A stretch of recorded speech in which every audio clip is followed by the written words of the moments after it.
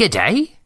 You're about to listen to episode 9 of a podcast called The Movie Mixtape with Marcy and Dirk, and we have started a new mixtape with this episode. It's our Let's Dance Mix.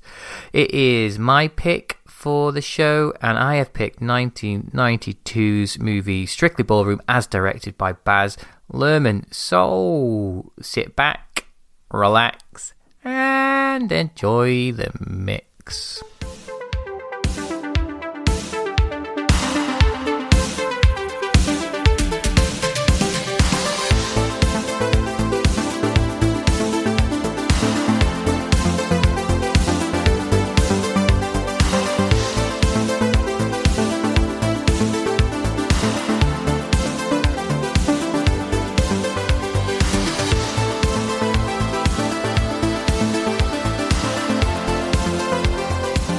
Hello, Marcy. How are you doing? Hello, Dirk. I am good. I think my voice is officially back. I don't know. But hello, how are you? I am alright. I'm wearing sequins.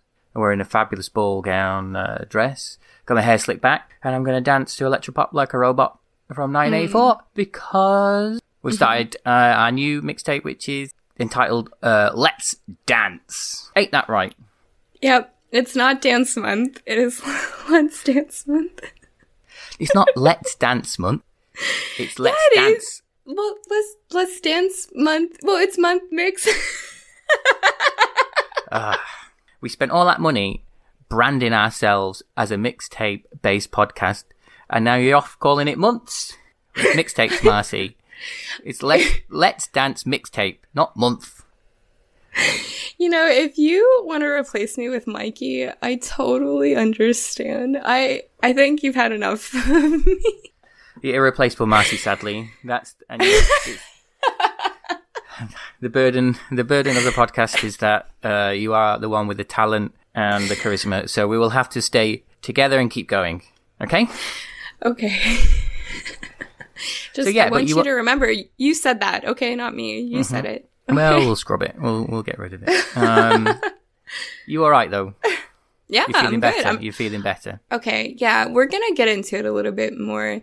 But this movie... I feel lame saying it because I literally just said it before we were recording. But this movie feels like a very good bridge between last week and this week. And I'll get into it a little bit more. But... I'm very excited to talk about this movie, and I am in a much better mood than I was last week. So, well, that's good. I'm pleased to hear that. And the movie is the first movie for the Let's Dance mixtape is my pick, and it is 1992's Strictly Ballroom, directed by Baz Luhrmann. Yes, so we're going to be talking about that, aren't we? But first, okay, this is like very brave of me. But I want to make a correction. I screwed up time so bad last week. Okay, so everybody knows the MCU is like my bread and butter. It's all I live for. It's the reason I wake up every morning. But we were talking about Eternals last week. I mean, though, this is kind of actually perfect in a way. You know, everybody knows I had a problem with that movie. Everybody knows, like, I struggled with it. So I was talking about my favorite character last week, and I kept calling her Mira. That is not her name. Correction, her name is Makari, and that just goes to show how little I was actually paying attention to that movie, or remember from it, that I can't even remember my favorite character's name. But she's so cute, and I'm so sorry. Makari? Lauren, I can't think of her last name, but the actress's real name is Lauren. She's very sweet, she's very cute, and that's my correction for that lady. Wow, just basking in your bravery right now. You're a shining example, and if I ever make a mistake, I'm in that sorry position that you are in right now and have to own up to making a mistake, I'll just remember your humility in this moment and keep it with me in my heart. If that ever happens, should that ever happen? Oh, it's not going to happen because you're perfect. Didn't think so. Thank you. But before we get into your movie, also, if you would allow me, well, I think we'll both collectively kind of do this, but I don't know, like, everything's been going so well with the show. I think you and I had very low expectations. I think, like, Actually, okay, it's kind of foreshadowing or jumping ahead a little bit. Not foreshadowing, it's just jumping ahead a little bit. But like this movie this week, there was something about it that kind of reminded me of us in this show where we were like, I don't know. So there's the hair, definitely the hair. The makeup. And the makeup. And the sparkly outfits, definitely. Yeah. But on top of that, you know, there is a quote in this movie, like from Scott to Fran, where he's like, I don't care about winning, I just care about doing our steps. And that made me think of you and I, like when we were about to start everything and we were like, you know, like, are people going to listen to this? Are people going to enjoy it? And then we just both were like, no, this is for us to get to know each other, to have fun, to share movies with each other, make these mixtapes. And that's what it was all about. And that's all we care about. But really, I'm just so happy that, like, yes, that's all still going on. And I'm so happy with all of that. But I mean, people are actually listening to it. We're getting really good feedback. I don't know. It's all kind of surreal. I don't know. It's better than I ever imagined it going. And I just wanted to thank some people. I know, like, this is coming from you though, too. Like, I know these people have had an impact on you too and everything. But, first we just have to thank Mikey because, I mean, you know, well, he came on and did the high and low episode and that was just so much fun to do. But he's also just been helping us the whole way. And I don't know. I just love Mikey so much. He's just a really good person. And get in line. I know. That's your main squeeze. I'm sorry. I will just, you know, admire you two from afar. but like, I just like Mikey really is just a really special person. And I'm just like, how I feel about your friendship is how I feel about Mikey's friendship. And it's just like, you know, you don't meet many people like you and Mikey. And I'm just very happy and lucky to know both of you. So that's my first thank you. And from you too, I know that comes from you. If you want to say anything nice about Mikey, go ahead. No. I say nice things about Mikey too often. It's fine. You do all the nice, you talk about nice about him. Okay. Well, I just wanted to say thank you to Mikey. And then I just really want to thank Slim. We've kind of talked about Slim a little bit here and there, but you know, Slim, you know, originates for you with Paper Cake. How I met Slim is through 70mm, and then you're in there too, the 70mm Discord. And Slim is a host of 70mm, the podcast, but Slim is just always listening to our episodes, always providing really funny comments on things, but he's also been helping me out. I'm editing and I'm just, you know, I'm relatively new to it, but he's really been helping me out and, you know, giving me really good advice and feedback. And I just like am so thankful for that too. So I just want to give a special shout out to Slim. But then also like, I mean, you kind of mentioned Bat and Spider before, but like Dale and Chuck gave us a special mention like on an episode a couple weeks ago. I don't know. I just get kind of emotional, but in a good way. Like just, I mean, we have like the best people in our lives and the best people supporting us. And I mean, in both the 70mm Discord and the Bat and Spider Discord, I mean, just,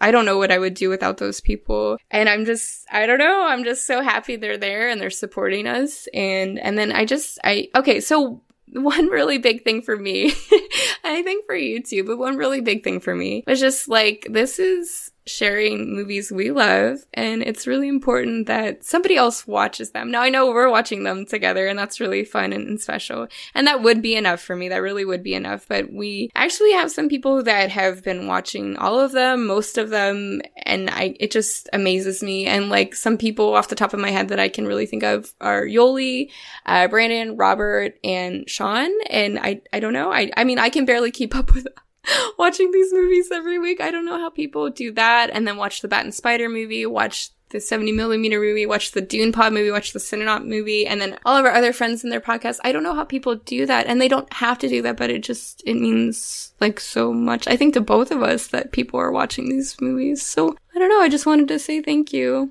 because I think it's important to say thank you. Yeah, no, definitely. And I think we have been overwhelmed by people listening. Just listening. The simple act of listening means a lot. If you, I don't know, send us a message or talk to us about it, then, you know, just know that you've probably brightened our day considerably. when you do that. Yeah. And just, I mean, echoing what you said, I can barely watch the movies for this podcast.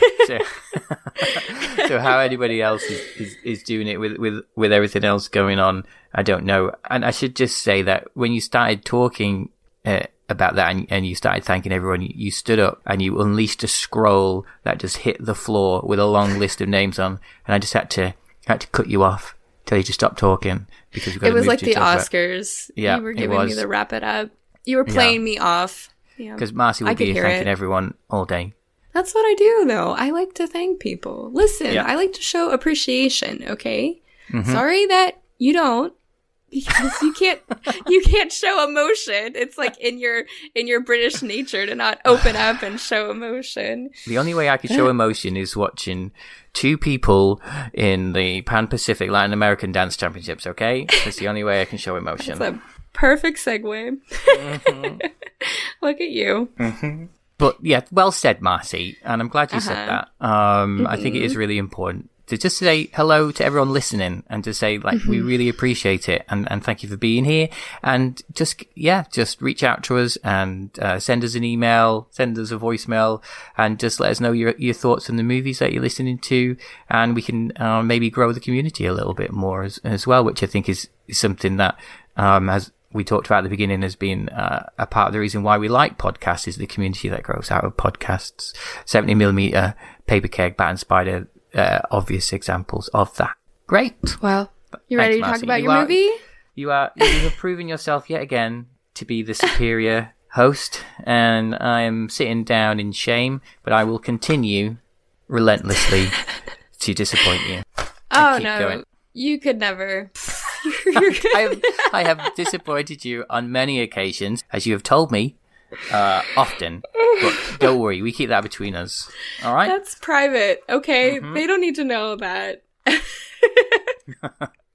Well, shall we talk about the movie? Yes, we should talk about this movie, please. Okay. Well, so there is Let's Dance mixtape.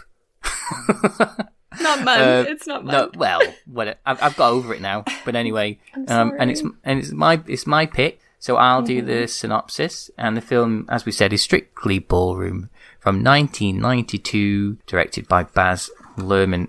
Okay, synopsis. G'day, mates. Bert Donovan here for the Waratah Gazette, bringing you the latest updates for the Pan Pacific Grand Prix Amateur 5-Dance Latin American Championships. The news out of Les Kendall's studio is not good. We all saw their lead hope Scott Hastings dance like a flaming galah at the regionals. Well, now he's looking for a new Sheila, as his longtime partner Liz Holt dropped him like a drongo. But what can you expect when Scott keeps going on and on about wanting to dance new steps? I've even heard he doesn't care about winning the Pan Pacific Grand Prix Amateur 5-Dance Latin American Championships. Thankfully, Australian Dance Federation President Barry Fife has reassured us all there will be no new steps, when he said, "There will be no new steps." Despite this, tryouts are ongoing for Scott's new partner, but Struth, his chances are slim. Maybe he'll find a beginner dancer who herself is on a journey of self-discovery. Perhaps their felding can bring out the best in each other in some kind of fearlessly bit of kismet. Her dad might even be a flamenco dancing mafia boss. But if you think that Scott and this hypothetical partner called Just Fran, have any chance of winning the Pan Pacific Grand Prix Amateur 5-Dance Latin American Championships, you're a stubby short of a six-pack. This is Bert Donovan, signing off. Oh my god. Did you enjoy my Welsh accent then? We need to have a rule in place that, not me, but when you do your synopses, whatever, plurals, whatever, we cannot look at each other, okay? I know you have a piece of paper in front of you. don't but I do not. I have to look at the ceiling. I have to bite my thumb. I have to think of ways to keep from laughing. I want people to think I've just done that off the top of my head. Oh, I mean, when I say paper, I mean like a metaphor. Yeah, there really wasn't a physical piece of That's paper. A really profound metaphor about paper.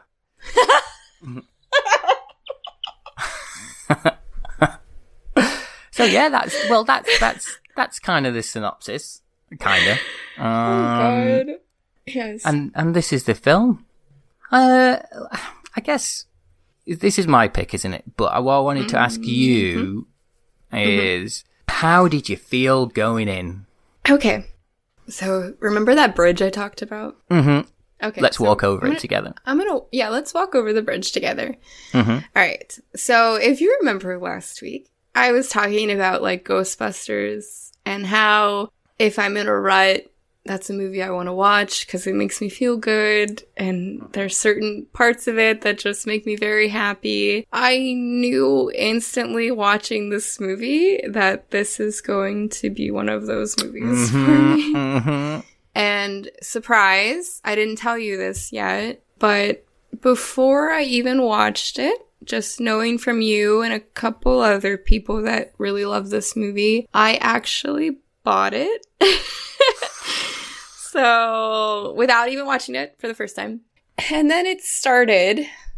I paused it and I messaged you and I just said, I'm not implying one thing or the other. I don't know. I was trying not to imply anything, but I just said, oh my God. Oh my God. And it just was like immediate joy. And yeah, this is definitely going to be a comfort movie for me. This is my new Stay Puft Marshmallow Man. And I'm very happy. No, I really, really, really, I'm just going to tell you now, I just really loved it. I really loved it. That's great. Yeah, well, that's it. Let's turn the microphones off. We did it. Okay. Good night, everybody. Oh, yeah, that's great. I love that. Yeah, because you did message me, didn't you? And you said, what was it? You said, oh my goodness. And in my heart, I knew had you. Me and Baz, along with Scott and Fran. Oh, God. So I want to talk a little bit about Baz. I like to also say Baz hands instead of jazz hands. Baz hands.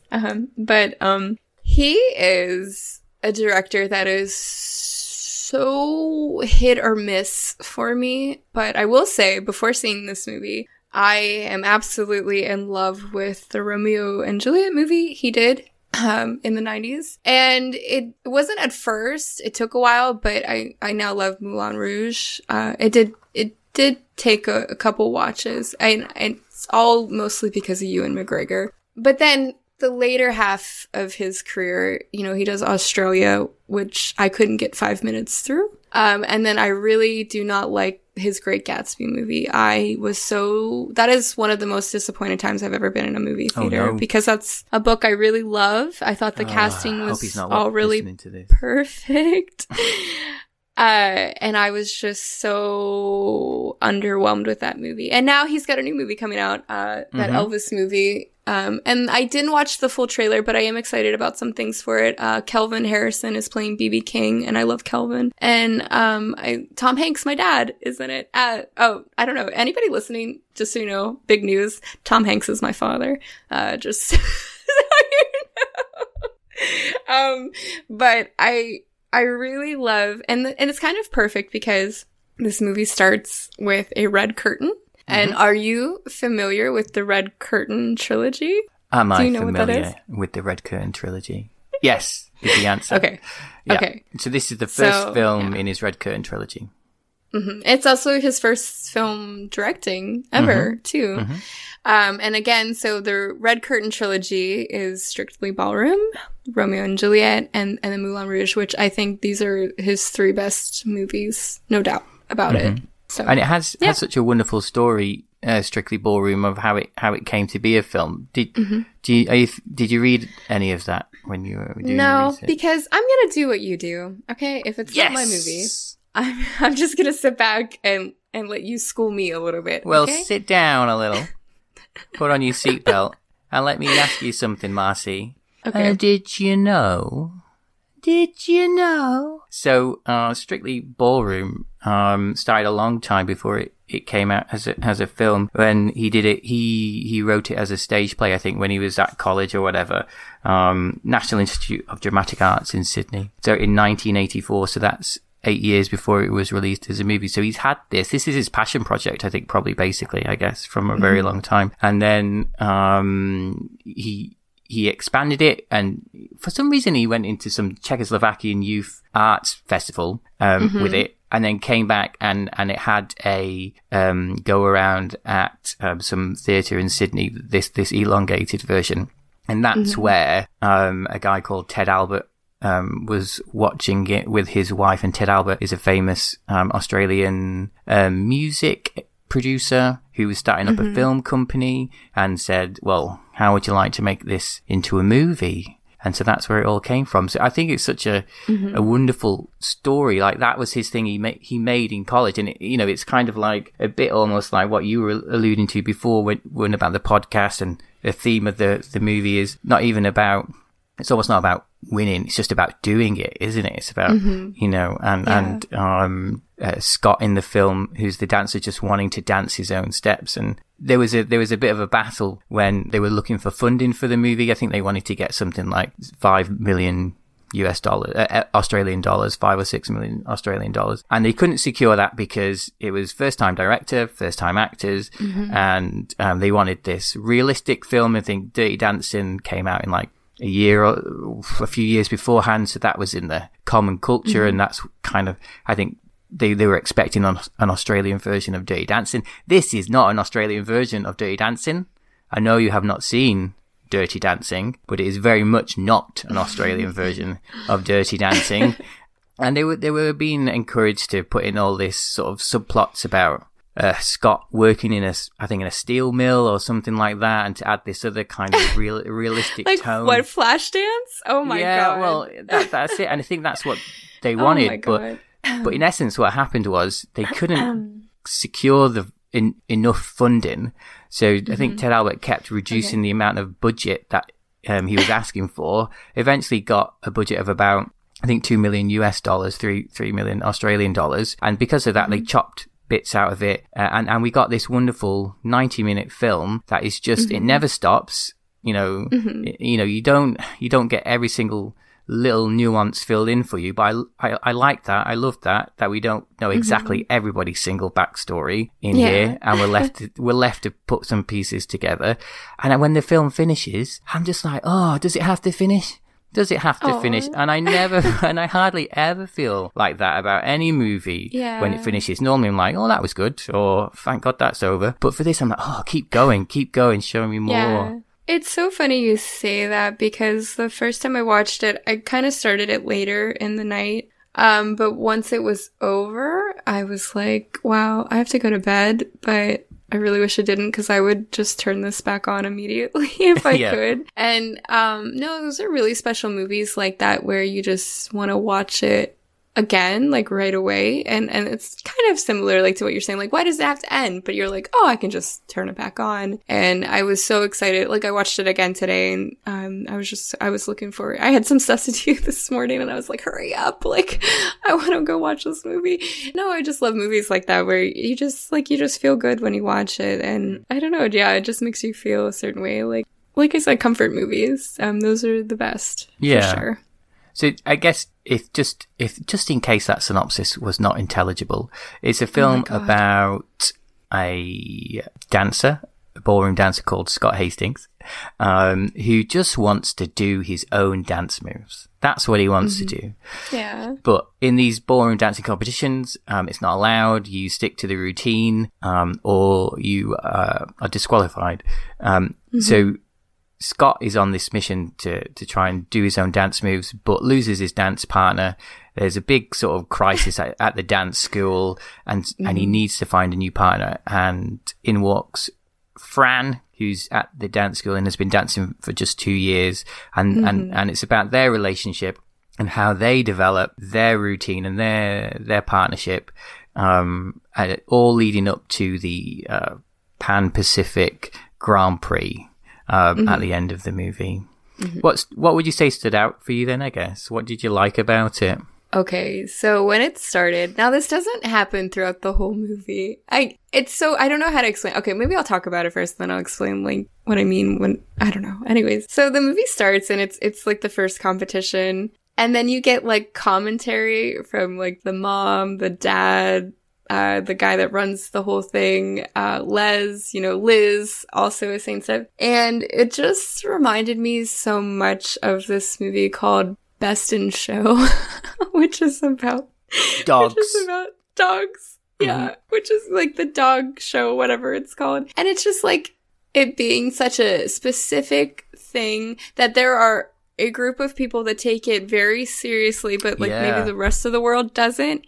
And then it's just like a mockumentary in that sense. But the only thing is, like, that happens in the very beginning and then it doesn't happen the rest of the movie. But I had this weird thing where I was like, I'm so glad it happened, but I'm also okay that it stopped happening, if that makes sense. But that's immediately what I thought of when it started. Yeah, it feels definitely like Best in Show, 100%, doesn't it? Like God, that kind yes. of niche thing. Obviously, I think Best in Show was after 92, I think, wasn't it? But Yeah, obviously Spinal Tap was obviously before all of them. Oh, yeah. I've never seen Spinal Tap. I know, but save it for the pod. Are you okay? I'm just going to have to take a Rennie's. Are you walking away? Are you leaving me? I'm gonna find a new dance partner. But yeah, I know what you mean. The first 10 minutes with the talking heads, and then it just stops, doesn't it? And we don't get that. But I think, yeah, I was totally okay with that as well. And I know perhaps for some people that's a negative, that perhaps the director hasn't got one clear vision throughout the movie. But when it's just so, I mean, this is my jam, definitely this type of film. And I think thinking about this film in connection with some of the others that we've had, like Female Prisoner Scorpion, there's such similarities that this is not a realistically filmed movie. You know, with the way they do everything, it's surreal at times, has very in-your-face camera angles. People look like they're constantly cross-eyed when they're talking, and basically 50% of the people in it are buffoons. I love that. I love that kind of accentuated, turned up, well, like Spinal Tap, turned up to 11, you know? Yeah. Well, I get the reference because I do know about 11 at least. So, but I do like that maybe it's not like it doesn't come off as a clear vision, but those like comments in the beginning, you know Scott right away because you're watching him dance and you're watching him do his own thing, and you don't need Scott talking.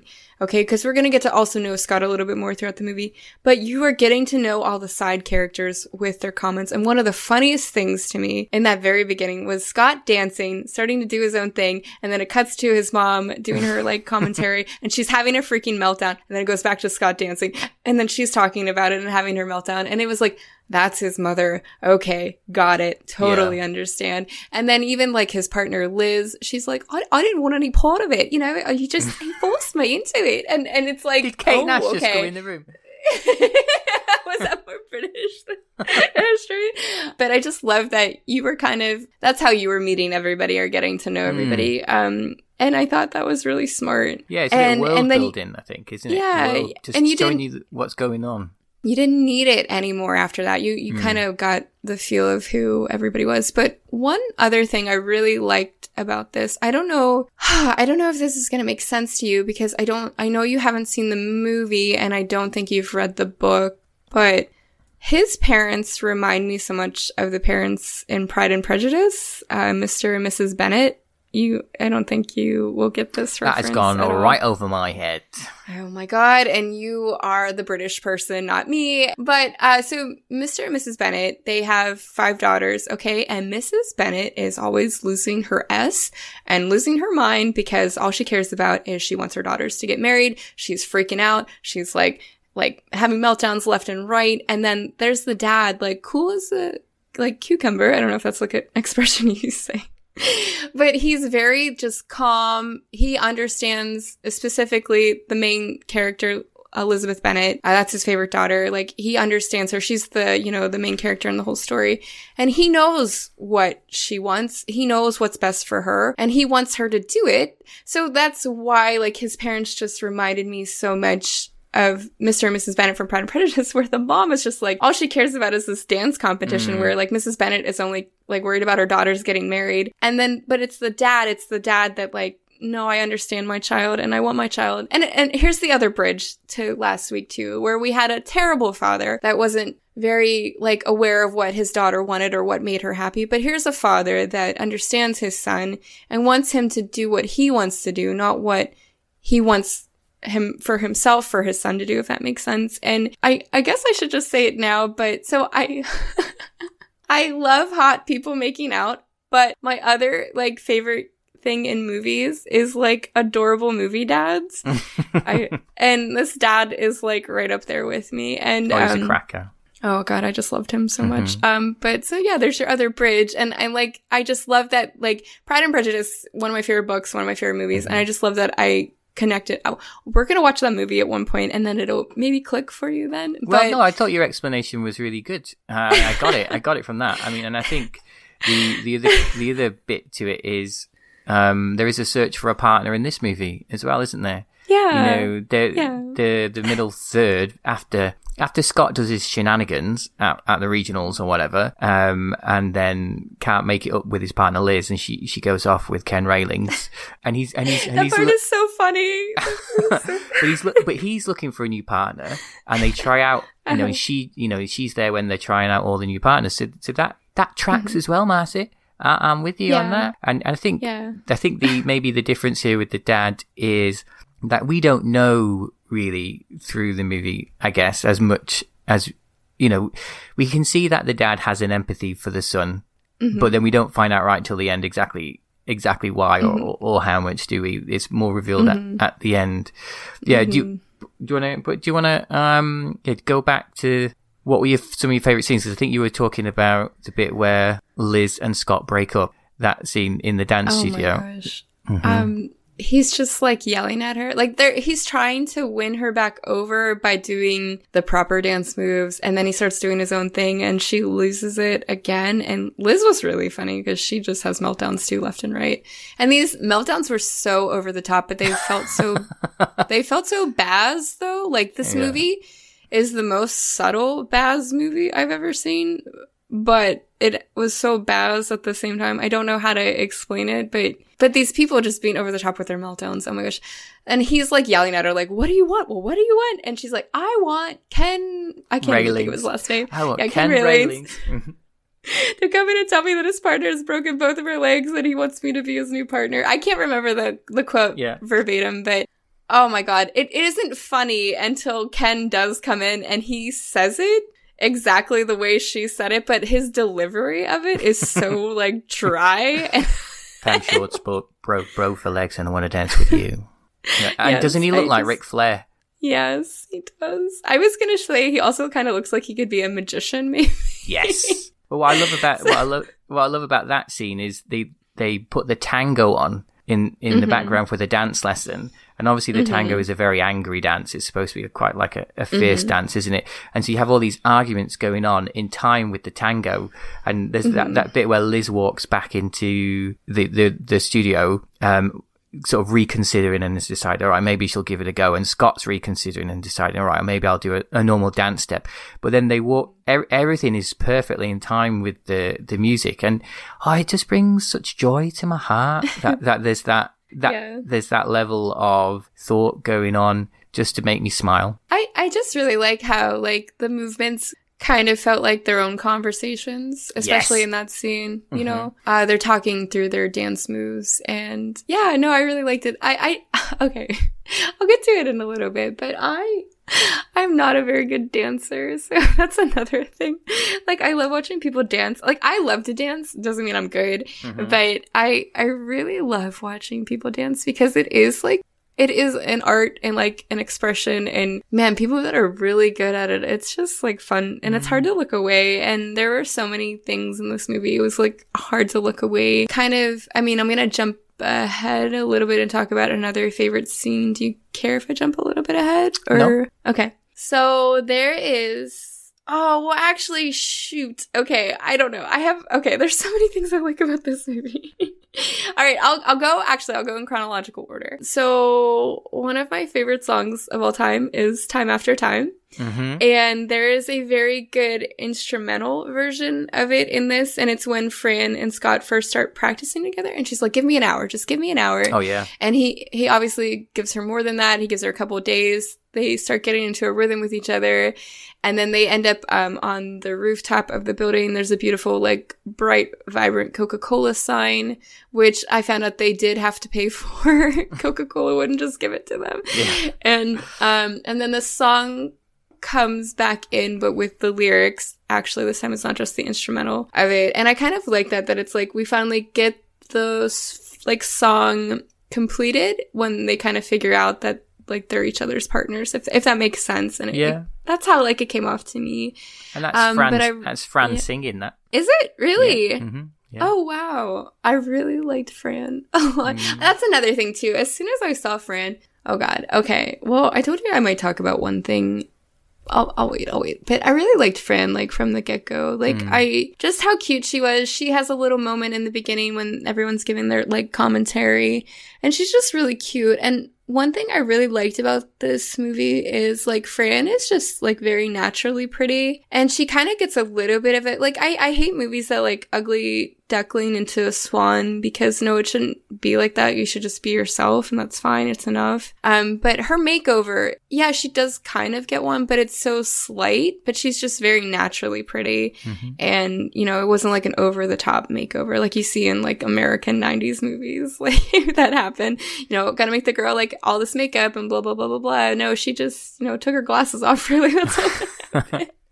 Well, what I love about Fran's character is I think that she's an equal in the relationship to me, and Scott's the one who's been dancing since he was 6 and is the better dancer, but she's the brave one, and she's the one that approaches him and says, I want to dance with you your way. And she's the one that shows him her new steps, you know, and he's, you know, and he's like, he's impressed with everything about her. He's not he's not like doing this for a bet.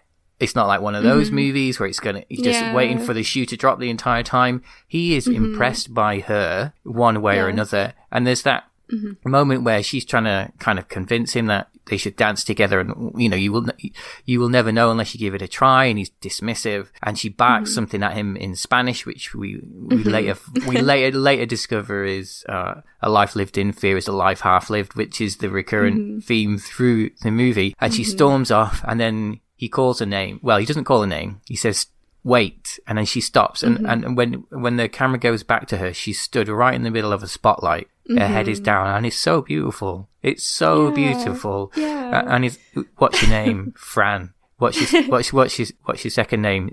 Just Fran. And I just love it that their relationship, it is one where they bring out the best in each other. She teaches him how to be brave, and he kind of helps her grow as a dancer.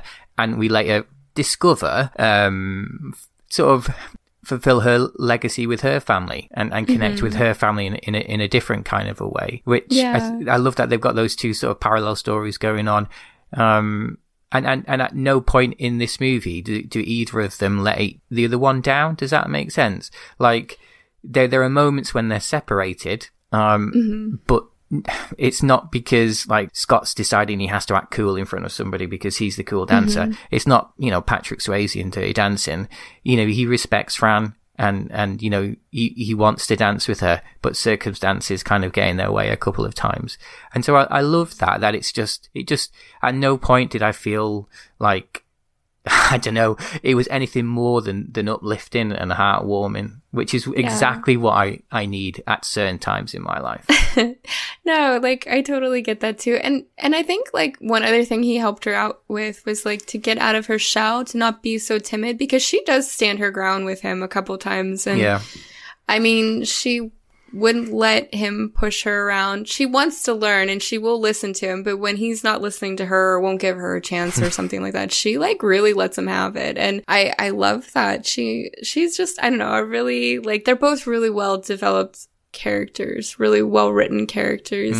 I really liked them both, and I really think both actors had just amazing chemistry together. And you have to with this kind of thing, like they even say, like, you have to look like you're in love, just pretend you're in love. And the first time he says that to her, he's like, good job. But she's already in love with him, and I think she has been for a little bit of time, probably maybe since day one, since she got there. But, you know, that's why he's like, oh yeah. And he kind of tells her, like, I'm just pretending, but you can kind of see, like, he's getting there too. And kind of, again, just jumping a little bit ahead. But when they first kiss, and he, like, was like, you know, when I said you have to, like, pretend you're in love, he's like, well, I made a mistake. And then he kisses her, and it's just this really, I don't know, they're just very sweet together. They're not, like, it's not, I don't know, it's not super flashy. It doesn't need to be. They just feel like a real couple, and I don't know, like their chemistry's so good too. Well, and I think if we're going to talk about if we're going to talk about their chemistry, then I think, got to talk about that dance they do behind the curtain. At the curtain. Oh my goodness. That was the first thing I was. That was the first thing I was gonna jump to, and then I was like, wait, no, I have to talk about Time After Time. But another song I really love is Perhaps, and that is the song they're dancing to behind the curtain. Whew, man, that's like, holy moly. Wish some hot Australian man would teach me how to dance like that. But it's not okay. So they've been practicing. They've been practicing together for about 3 weeks, and they're all set to kind of unveil their partnership to everyone because other people don't know that they've been practicing. Yeah. But then they get to this, I don't know what it was, state championships or something, and Scott's been given a new partner, 3-time Pan Pacific Grand Prix winning Tina Sparkle, and so again, this is some circumstances that come between them. Scott's not impressed. He doesn't really want to do it. It's kind of, they have this big sort of, I don't know, Fran runs off and he chases her. But then they have this really kind of adult conversation where he's like, look, I don't really want to do it. And she's like, well, you probably should. You probably should do it. And, and she's looking at her dance and she says, just look, I could never do anything like that. And it was a response to that comment that they start their dance, isn't it? And it's as if he's sort of proving to her that she's good enough. I don't know. Yeah. And I love that too. Yeah. And it's a very slow dance. It's not a fast, energetic, sexy dance in that way. It's just very romantic, very intense. To Doris Day singing, perhaps, behind a white curtain. It's beautiful. It's so beautiful. And then there's at one point you just see like their shadows too, and I think that's like what like alerts the judges. What also I really like is their dancing is so good that it starts like attracting other people to just come and watch. And then his whole family like shows up, or his whole posse, and that's when things kind of go downhill. But no, I could just watch them dance like that forever. And to me, it is sexy in a way. It's just slower. Oh, it's sexy. Like, yeah, it's very believable. Like, if you would tell me that those two were married and had like 14 babies, I would probably believe you. Definitely, yeah. Oh boy, but that might be. I think that might be my favorite scene. It's close to another one, but I guess we could talk about my other favorite scene if you would be interested. I'm always interested. All right. So we talked a little bit about cute dads in movies. This dad is very cute. And I really liked him dancing and stuff. It kind of reminded me of myself. Like I said, I am not a good dancer at all, but I love dancing. I dance all the time. Oh God. I can't believe I'm talking about this. I love dancing when I'm making dinner. I love dancing like first thing in the morning. I love like, I don't know, but I'm not good at it. But kind of like his dad, like just whatever way the song's going, that's like just what you just start doing. Like it doesn't matter. You don't have to be good. You just like how it makes you feel, like do that. Like do how it, like dance how it makes you feel. And I think like the dad is really like that. And, but I love this moment at the end where it's like at the competition at the very end, and they're trying to force Scott to dance with Liz for the finale. And his mom is just like barking at him, like, you have to dance with Liz, you have to dance with Liz. And his dad keeps trying to tell him stuff, like something important. And finally, oh God, I gotta find like the right quote. Hold on, let me find it. But like his dad finally like says like, we had the chance, but we were scared and we walked away. We lived our lives in fear. And it makes him think about like, what Fran's been telling him this whole time and what he's been doing this whole time. Like Scott, like he has been living in fear. He hasn't been being like true to himself. And that's when he like realizes like he has to go find Fran. That's who he wants to dance with. He wants to do their steps together. But I just love like that his dad gets to have this big moment and tell him that. And like he understands his son And he gets it, and he's like, don't do what I did. I want you to have a better life and not be afraid to live your life and do the things you want to do and don't be afraid to do them. And I love that. And it made me very, very emotional. And it really made me think of another movie. Have you ever seen Silver Linings Playbook? Yeah. Mm-hmm. I can't recall everything. Okay. I can see pieces of Strictly Ballroom in Silver Linings now. Mm-hmm. There is a dance competition at the end of that movie. But, you know, it's Bradley Cooper, Jennifer Lawrence. They enter this dance competition. Jennifer Lawrence is in love with him the whole time. But he's kind of like in denial about it, not sure about it. He wants to maybe get with his ex-wife again. I don't know. But there's this really beautiful scene. Robert De Niro plays his dad in the movie, and it really reminded me of this. I really love Silver Linings Playbook. It's been a while since I've watched it, but I did really love that movie when I saw it the first couple of times. But his dad says to him, like, you know, like, hey, like, Jennifer Lawrence really loves you, and she really loves you, and it's a sin in life when something like that comes to your life, and it's a sin not to reach out and like go out and grab it. And that's what prompts Bradley Cooper to like go after Jennifer Lawrence and finally like be with her and stuff. And that's what this, and it's right at the end of the dance competition too. So I know this is like at the beginning of the dance competition or whatever, but it just reminded me so much. I don't know if it's because of all the dancing, but it's just the fathers being like, go do this. This is what you really want to do, and don't make a mistake. Like go get that thing that you want so badly. And oh my God, I might cry right now just thinking about it. I love that so much. Which, and I guess to set the scene a little bit, so there's this malevolent entity of the Australian Dance Federation, President Barry Fife, who doesn't want new steps, doesn't want Scott doing his new crowd-pleasing steps, because if you can't teach it, if you can't do the steps, you can't teach it. And so their fear is they won't be able to keep making money, basically, I think, is the big thing. And they tell Scott Aruz that his dad was just the same as him, and he wanted to do new steps, and he was a ballroom dancer, and he danced with his mum, but he did the new steps in the Pan Pacific Grand Prix final, lost, and had a nervous breakdown. And so that's what sends Scott back to Liz in a way, because he wants to win for his dad. That's what he's told. But but his dad pulls him up and corrects him in that moment and says, no, that's not the case. We didn't enter because your mum wouldn't dance with me. And then we see what their relationship has been about all the way through the movie.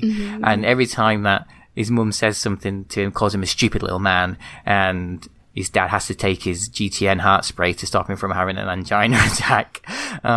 You know, but their story then is in front of us. And I love that all of these different things are going on in the background. They're very real. They're very important. And his dad's a great dancer. I love his dad dancing. We see his dad sneak into like the dance studio a couple of times, I think, and do little routines to himself, which are just clearly freestyle jazz numbers. Yeah, I just love when he's on the roof finally and he's spinning around on like what it's holding laundry or I don't know what it is exactly. Yeah. But he's so cute. A washing pole. Oh my gosh, I do get really. I actually started getting teary-eyed when you were like talking about how mean the mom can be to the dad, because it is really brutal sometimes, and that mom is so over the top. But another thing I really liked. I'm sorry that I keep bouncing all over the place. But I really like when like Scott and Fran are doing their dance. One thing too, before, you know, they are dancing and then the music gets pulled or whatever and everyone starts clapping to make like a rhythm and a dance for them, or like a song for them, and they're just dancing to the clapping. I really like that. But when the music does come back on, it's like the first time like his mother is seeing him for who he really is, and she is just genuinely moved and genuinely happy. And I think that's when she finally is able to start appreciating her husband again, I guess. I don't know, but it just, something in her has changed.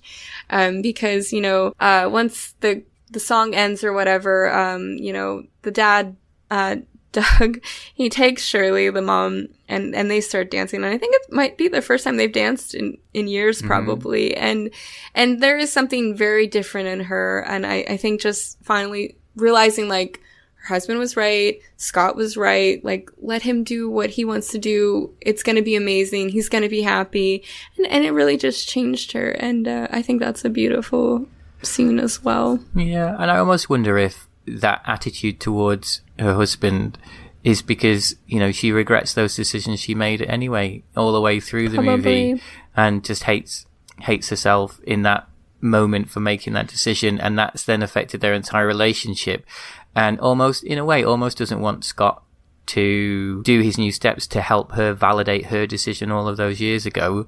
And then when it happens, it's, you know, that burden off of her shoulders has been released. It's been cathartic for her, and that's what it feels like. It almost feels like she can breathe again when you see her walking hand in hand with Doug down to the dance floor. Yeah, I love that moment. That's such a beautiful moment. You know, she died before the premiere of this movie. It's really sad, isn't it? I did see that, and I think also the producer Albert, did he pass away too before the movie came out? He passed away a couple of years before the movie came out. But they continued to finance the movie. His wife continued to finance the movie, I think, because he really believed in it, I think. Can we talk a bit about Fran? Sorry, I got emotional here. No, yes, no. Can we please does Fran and her family and the relationship between her and her dad as well? Because that's the other strand in what's going on. We've got Scott and his family, his relationship with his mother and his father, but then we've got Fran with her dad and her grandma. I loved the place where they lived. that setting, that sort of corner shop with the train tracks going by just on the underpass. It was really evocative. I don't know. It's just really interesting. And then the dad, the first time you meet the dad, he's like 5'2". He's got the waist of a pencil. But he looks like he's killed about 75 people. And he just, you know, he's very aggressive to Scott. You know, why have you got my daughter out at this time? And you think it's going to go down that typical tropey, you know, the dad doesn't let his daughter go out dancing with the boy who does the sexy dance moves. And it becomes something so different, doesn't it? Yeah. And he's like, no, we're just dance partners. Well, show us then, show us. Yeah. He goes, well, paso doble, so they do this attempt at a paso doble, which I thought looked all right, but then all of Fran's family are in hysterics, laughing at how pathetic this paso doble is. It turns out her dad is some kind of paso doble genius, flamenco dancing king, who is just like this incredible dancer, and you know, then they teach Scott and Fran together how to feel that rhythm. And then we see that again. We see that come to play at the end where you said the music stops. They're dancing, but the plug is pulled in their music. And so they have to feel the rhythm of the claps, and they have to dance in time, move in time with the claps. And I love the fact that this is something they learn from Fran's side of the family as well. And Fran's journey about, I don't know, her relationship with her dad doesn't seem the best. And I think we don't really ever find out why, but it's something to do with the mother who passed away, and perhaps the dad, you know, not getting over that and struggling to form a relationship with his daughter. And then when he sees, there's a moment when they're practicing on their decking, and they do a little bit of the rumba or whatever they're doing, and Fran and her dad, and then he looks at her, and I think a bit like when you just said the mum sees Scott perhaps for the first time, and he sees Fran for the first time, and you can just that moment in his eyes, and it's just, this movie is wonderful. I just love it so much. I really do. Yeah. It just makes me smile, and it makes me cry all the way through it because of how beautiful it is. I also really like that whole thing with getting to know her family better too, because it's showing how much, like, she does mean to Scott, whether he knows it yet or not, but he's, like, bringing in her culture, her heritage, learning from her family. I think it's really sweet when Fran's like, oh, grandma wants to teach you and teach us, and it's so cute.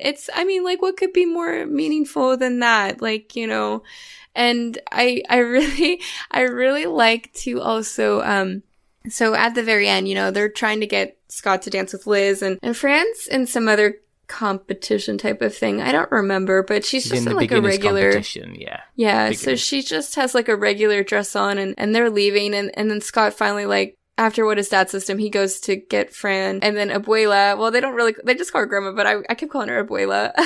But she has the dress. She's like, I brought it. And like, I thought that was a really cute scene. She's like, I brought it just in case. And I just love it. And then Scott gets to wear her dad's jacket as well, dancing jacket. And I thought that was very cool.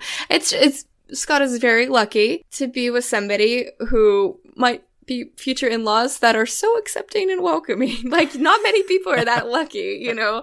And they really seem to like him, and they seem to really admire and respect him. And he does the same for them, and I really like that. I think that's it, yeah. I think they both learned to respect each other very quickly. Scott was open to listening to the flamenco mafia dad, and he could see that Scott was genuinely interested in the dance as much as anything else.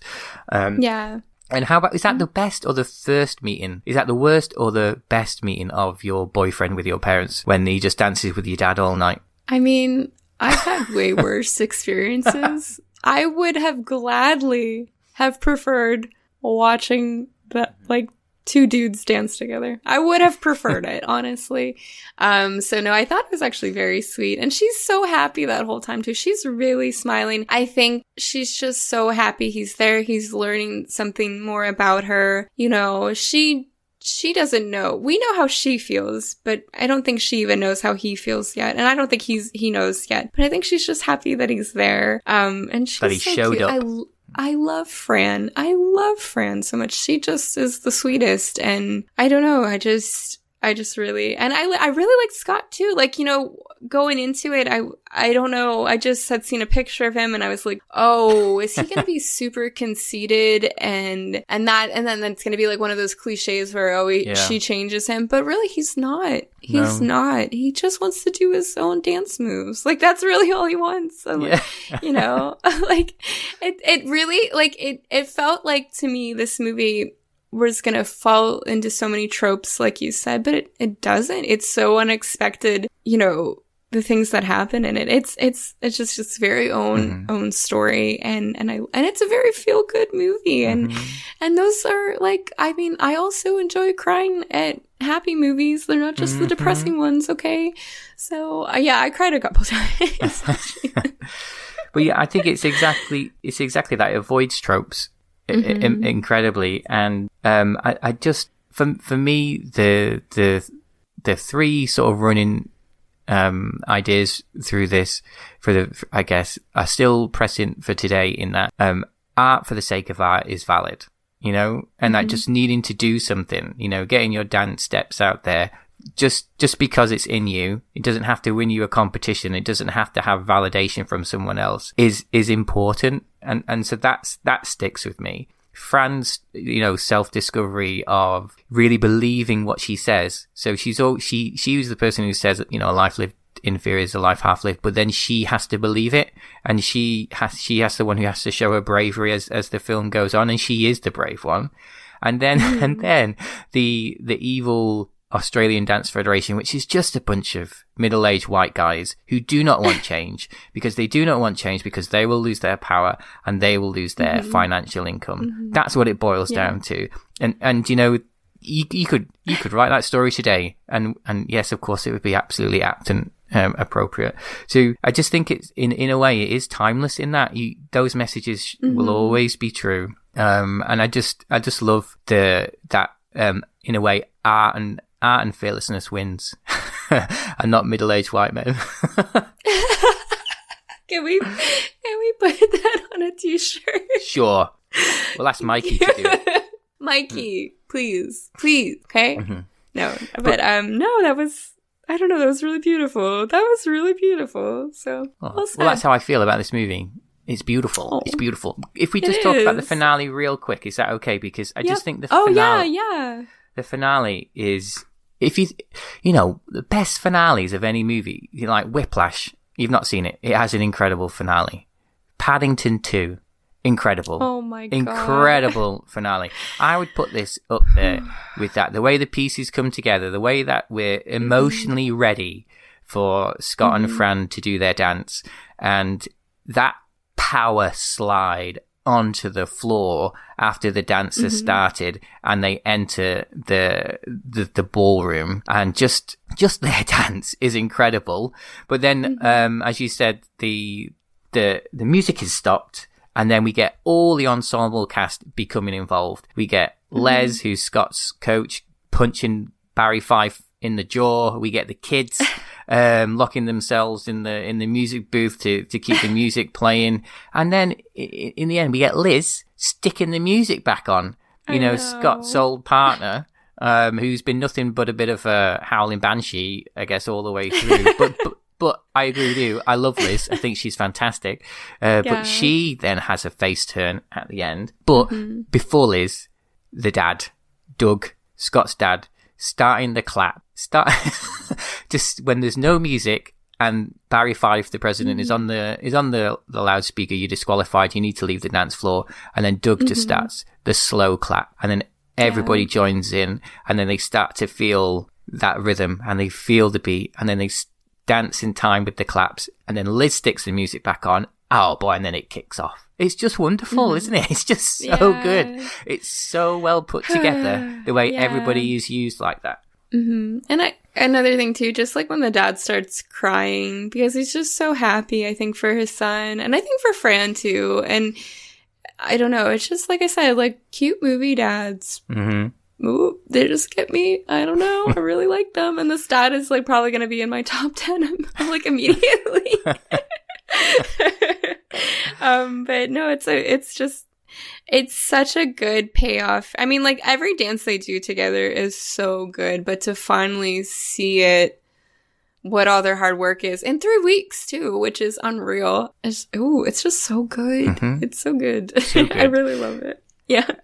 And the idea that some of it, I guess, is improvised with the clap as well, and that they've learned to dance like that together, is so good. And yeah, it brings, and I think what happens then, I mean, we don't see, there's no result to this Pan-Pacific Grand Prix. It kind of just descends into chaos. They have their dance. Doug and Shirley, the mum, they have their little dance, and then everybody invades the dance floor, and it just kind of finishes with all the couples going past the camera. Yeah. I love that though, because like that is the whole point though. It's not about winning, it's about dancing. It's about doing what you want to do. It's about what makes you happy. And I think I'm so happy there wasn't like a winner announced or anything. And oh, it's just like, I don't know, like it's just very feel good. And I don't know, I think just like how I was talking like last week, I've just been kind of in a rut, and this has like kind of kicked me into gear. Like I just kind of needed a movie like this, just to get me back into wanting to watch things and be excited to watch things again. And sometimes that's all it takes. Like, just something I really, really enjoy and love to get me back into it. So again, here's the bridge again. Like, I feel so much better. This movie made me so happy, and I can't wait to watch it again. And I don't know. Like, I just want to like get some friends to watch it that haven't seen it. I don't know. It's just, isn't that so that's good. what we're doing, isn't it? But that's it. And I guess, is there anything that you want to say? Otherwise, I'll move on to why I picked it. Is there anything else that you wanted to say? No. I think for the most part, I did. If I missed anything, I mean, this movie is just, I think, perfect from start to finish. But I did get to say the things I love, but I can't think of anything else except for that. I just wanted to tell you I really, really enjoyed it. And I think it's gotten me back into the game. So I am doing better. But I just wanted to, it's kind of like a reflection of what you just said, that you want to, when you've watched this movie, you want to share it with someone else. And when we started talking about, I don't know, doing a podcast about sharing movies we love, this was probably the first movie I knew that I was gonna do at some point, and I think it's been on the list since forever, because that's the experience that I had. This was a movie that was shared with me. I'd not seen it. I mean, I kind of it came out in 92, so I think I probably hadn't seen it. It was maybe like 15 plus years after it came out before I saw it. And it was my wife who introduced me to it. And I was so reluctant to watch it. I was so reluctant. me and my wife, we always, Katie would say that we don't have anything in common. And we do have lots of things in common. But that's more about our sort of attitudes to life and what's important more than things that we share together and enjoy. She's a jock. She's great at every sport, and I'm a total geek and nerd. And so there isn't often a place where we meet in the middle. And she said, well, I used to watch this movie every week when I was a kid. Do you want to watch it? And I was like, oh, it sounds a bit rubbish. I don't really want to watch it. And then I did watch it in the end, and I just cried all the way through. And I was like, this movie is incredible. And I can't stop recommending it to people since then, because I think it's exactly that type of entity. I saw an interview with Baz Luhrmann where he said the biggest challenge for this movie is just getting people to watch it, because he really feels that once you watch it, once you've seen it, then you'll like it and you'll enjoy it. And when they screened it at Cannes Film Festival, they had a 15-minute standing ovation after the first showing.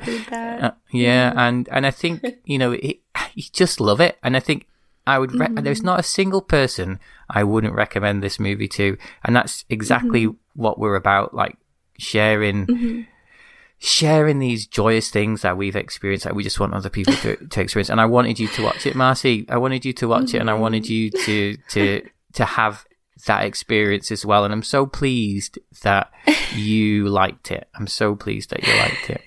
I love how I pick you super depressing, dark movies, and you're like, here's this ball of light, and I want you to hold the sun for like 90 minutes, okay, and feel its warmth and glory.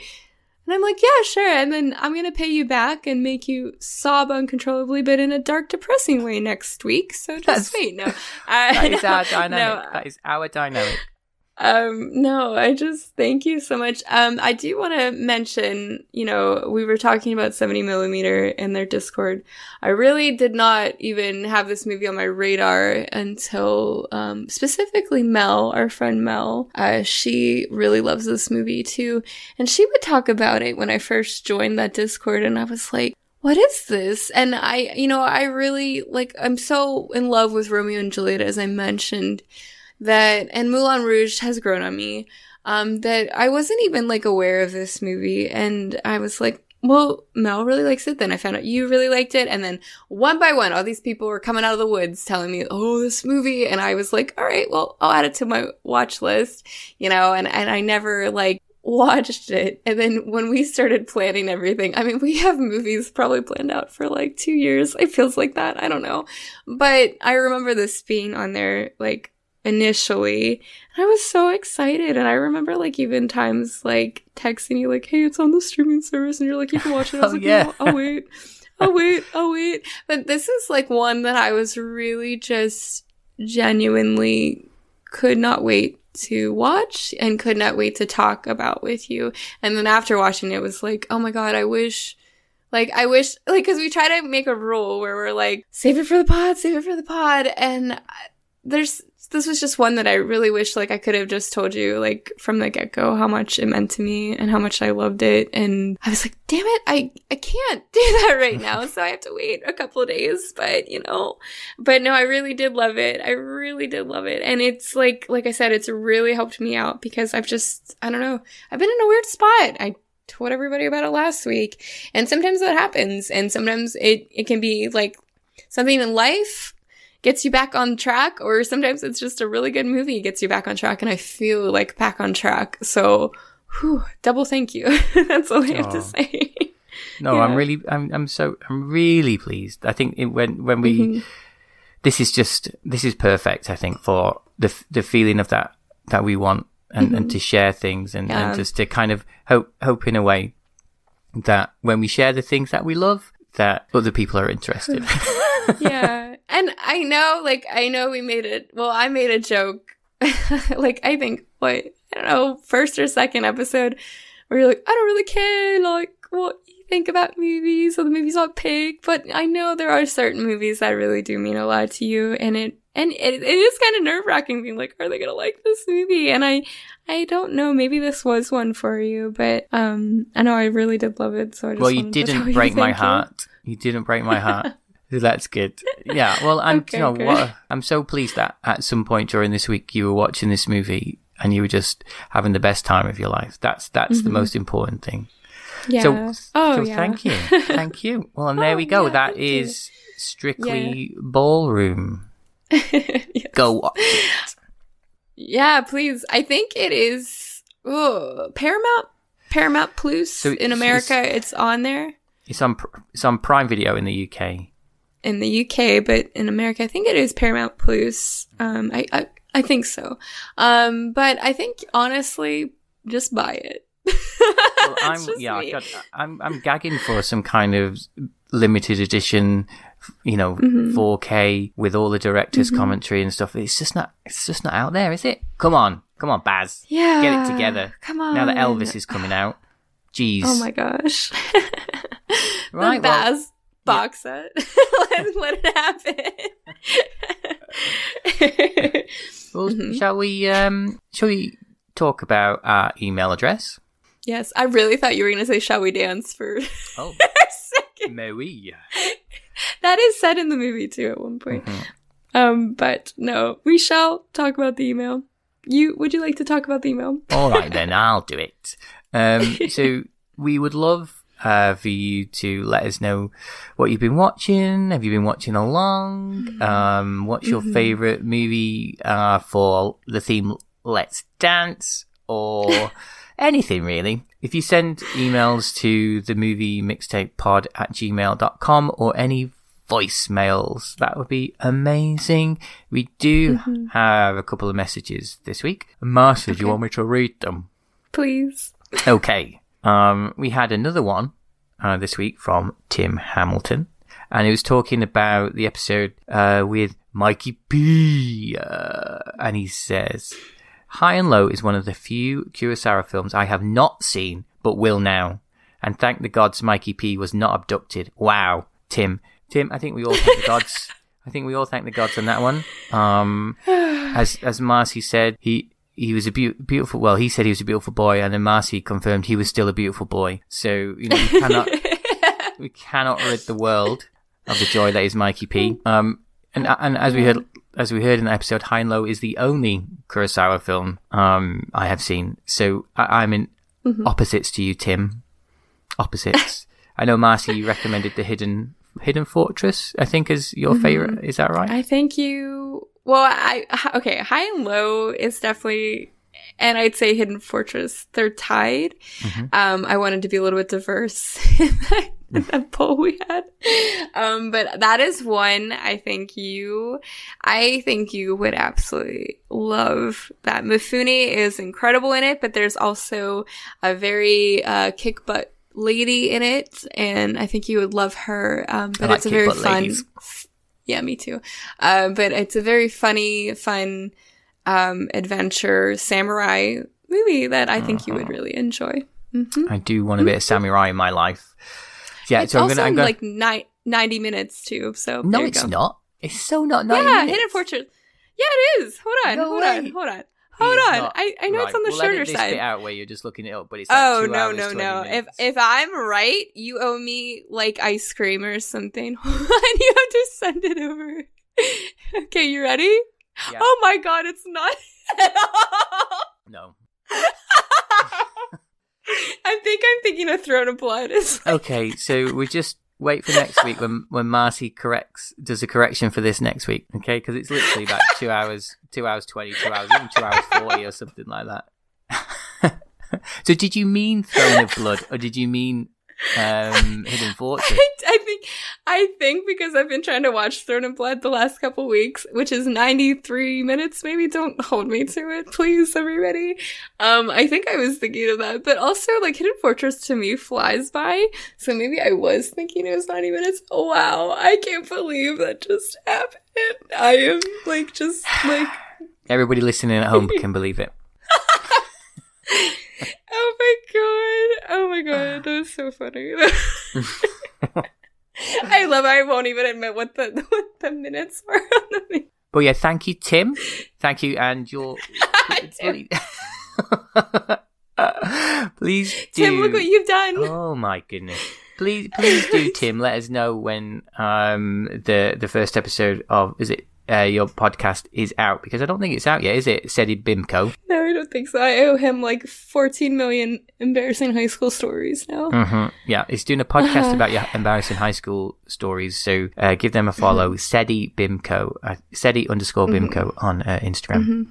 And then we had and we had another message, but this wasn't through an email. This was a personal message from a friend of mine. Who is basically long enough for me to class it as an email, and he said I could read it on air, so that's okay, so I'm going to go for it. So this is a friend called Gareth Reese, and he said, I just wanted to say how much I love your podcast, and he put love in capitals, so you know it's real. At first I thought, watch the movie and then listen to the podcast, but then I remembered that we can barely manage 2 hours of TV a week. So I just enjoy the podcast, and I enjoy the movie through 2 pairs of beautiful eyes, kind, beautiful eyes. And if I watch the movie later, well, that's a bonus. And now you're a go-to podcast, a go-to happy podcast. So thank you. Which is just always lovely, wasn't it? It's lovely. Yeah, that's so cute. Yeah. Obviously, he hasn't heard the Gaia episode because there's... Let's hope no one has. Non-kindness. I certainly hope nobody from Studio Ghibli's heard it. Flip neck. Oh God, I'm so sorry. Listen, I'm still trying to get over. I'm still trying to get over what happened in that episode. So, I'm sorry. No, as we've said, the new movie sometimes it's going to hit, sometimes it's going to miss for each of us, and that's fine. That's okay. Honesty in this friendship is important. But Gareth, I really appreciate that message. When you sent that, and he's a genuine guy, and I think it was a bit of, in a way, we talk about not needing validation, but it was a bit of validation that the feel of the show was what we wanted it to be, because that's what we wanted it to be. I think we basically just want a dance competition with that message. Just saying, that's what it feels like. Doing our own moves, doing new steps. I'm Fran, and Marcy is Scott. If I was a beautiful Australian man, woo, what a life I would.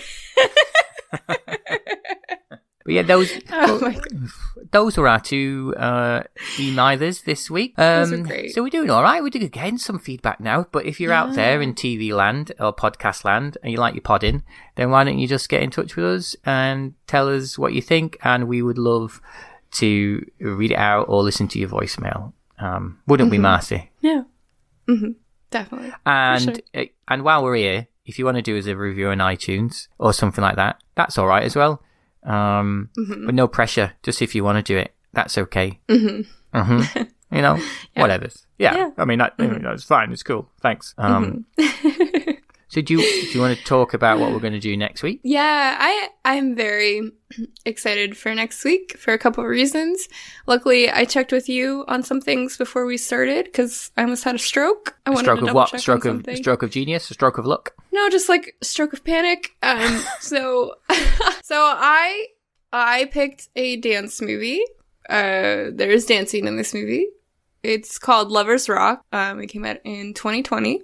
It is part of Steve McQueen's British anthology series called Small Acts. Here in America, it is on Amazon Prime. I assumed it was on Amazon Prime in your country as well because it is a British series. So you would assume it would be available to you. Well, we had to do some digging. And what is the official title that I sent that to you that it's on? We didn't really have to dig very hard. Marcy discovered it in about 10 seconds. It is on... It's on the BBC iPlayer, which is, don't worry, people know what the BBC iPlayer is over here. That's like asking you Americans if you know what like a hamburger is or something, you know. Oh boy, I've never had one, so I don't know. Do you know what it is? I don't know what. I mean, maybe I've never had one though. But anyways, I will get more into. Well, I'll get more into like why I picked this and everything. But I think this is going to spark a fun question because just to give it a little more info. Yes, Small Acts. And so the whole series is called Small Acts. It was considered a TV miniseries, but there are I believe 5 of these. And each is a movie, though. It's so hard to explain. So we'll get into what is TV, what is movie. I feel like there's blurred lines with the way the world is now and everything. But this is episode 2 of it. It's called Lovers Rock. Search for Small Axe, though. You'll have a harder time if you look for Lovers Rock. But it is episode 2 of the Small Axe series. And yeah, I hope everybody. Oh, wait, the best part. And I already told you this surprise. And this is fact. This is like correct. Okay. It is only 70 minutes long. Okay. You're welcome. Oh okay? my goodness. I know. You can probably watch it 3 times in one night, but not the way I watch things. But I'm just very excited to talk about this. I've been obsessed with this for a couple years now. So, oh, really? Obsessed? Yeah, it's stuck with me. I don't want to give too much away. I'm like already talking about you've done half of the podcast already. Okay, just saving us time. Great, perfect. This episode's on 2 hours 10. Yeah, but you guys better watch it. It's easily available and it's very short. Did you just threaten the listeners? Yeah, I think that's fine. That's acceptable. You can threaten them. Yeah. So I will be watching it. I can promise you that. So at least one other person will watch it this week. All right. Okay. Cool. And we will see each other next week. Mm-hmm. Yeah. All right, Marcy. Week. All right, is that okay? Yeah. Well, I had a lovely time, and I'll speak to you next week. Yes, when we I do did too. Lovers Rock. Yeah, Lovers Rock next week. I'm very excited. I will see you then, and bye for now. See you later. Bye. So can I?